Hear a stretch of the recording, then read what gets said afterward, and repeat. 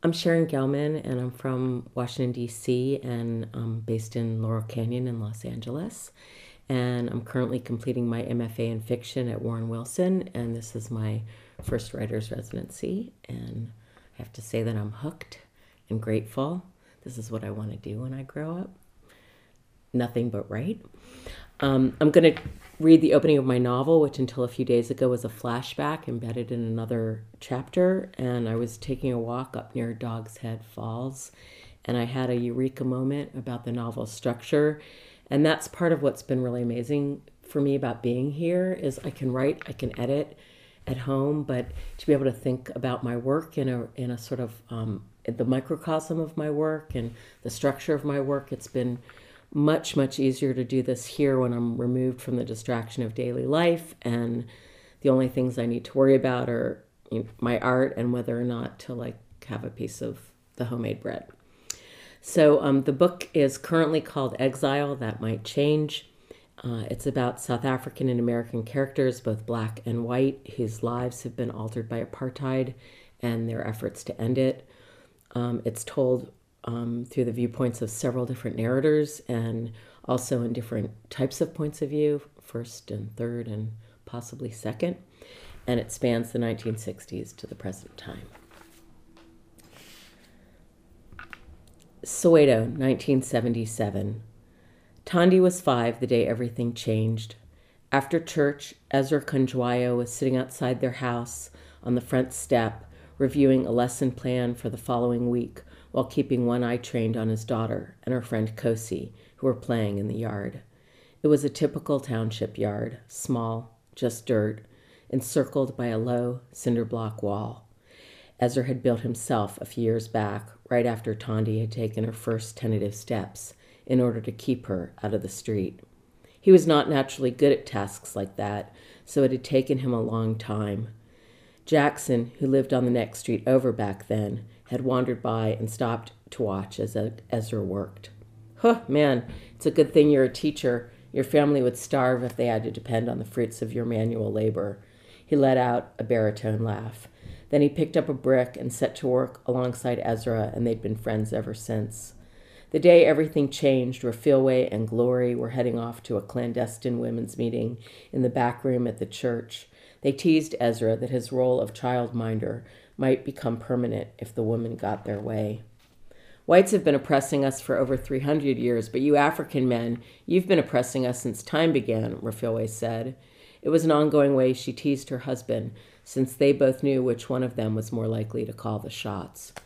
She leaned over, kissed Tondi on top of her head, and then reminded Ezra to set the girls down inside for a nap a couple hours before dinner if she'd not yet returned. Gloria instructed Kosi to mind her Uncle Ezra. That includes going to rest when he tells you, nah? Then the women set off toward the church, which was only a few doors down. Tondi needed to be taken inside to nap because when she grew tired, she could fall asleep anywhere.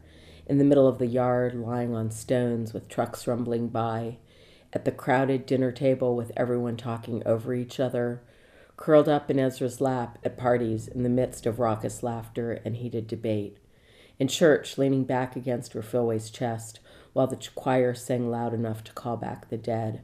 No matter where they were, Tondi could free fall into sleep like a toy whose battery had given out.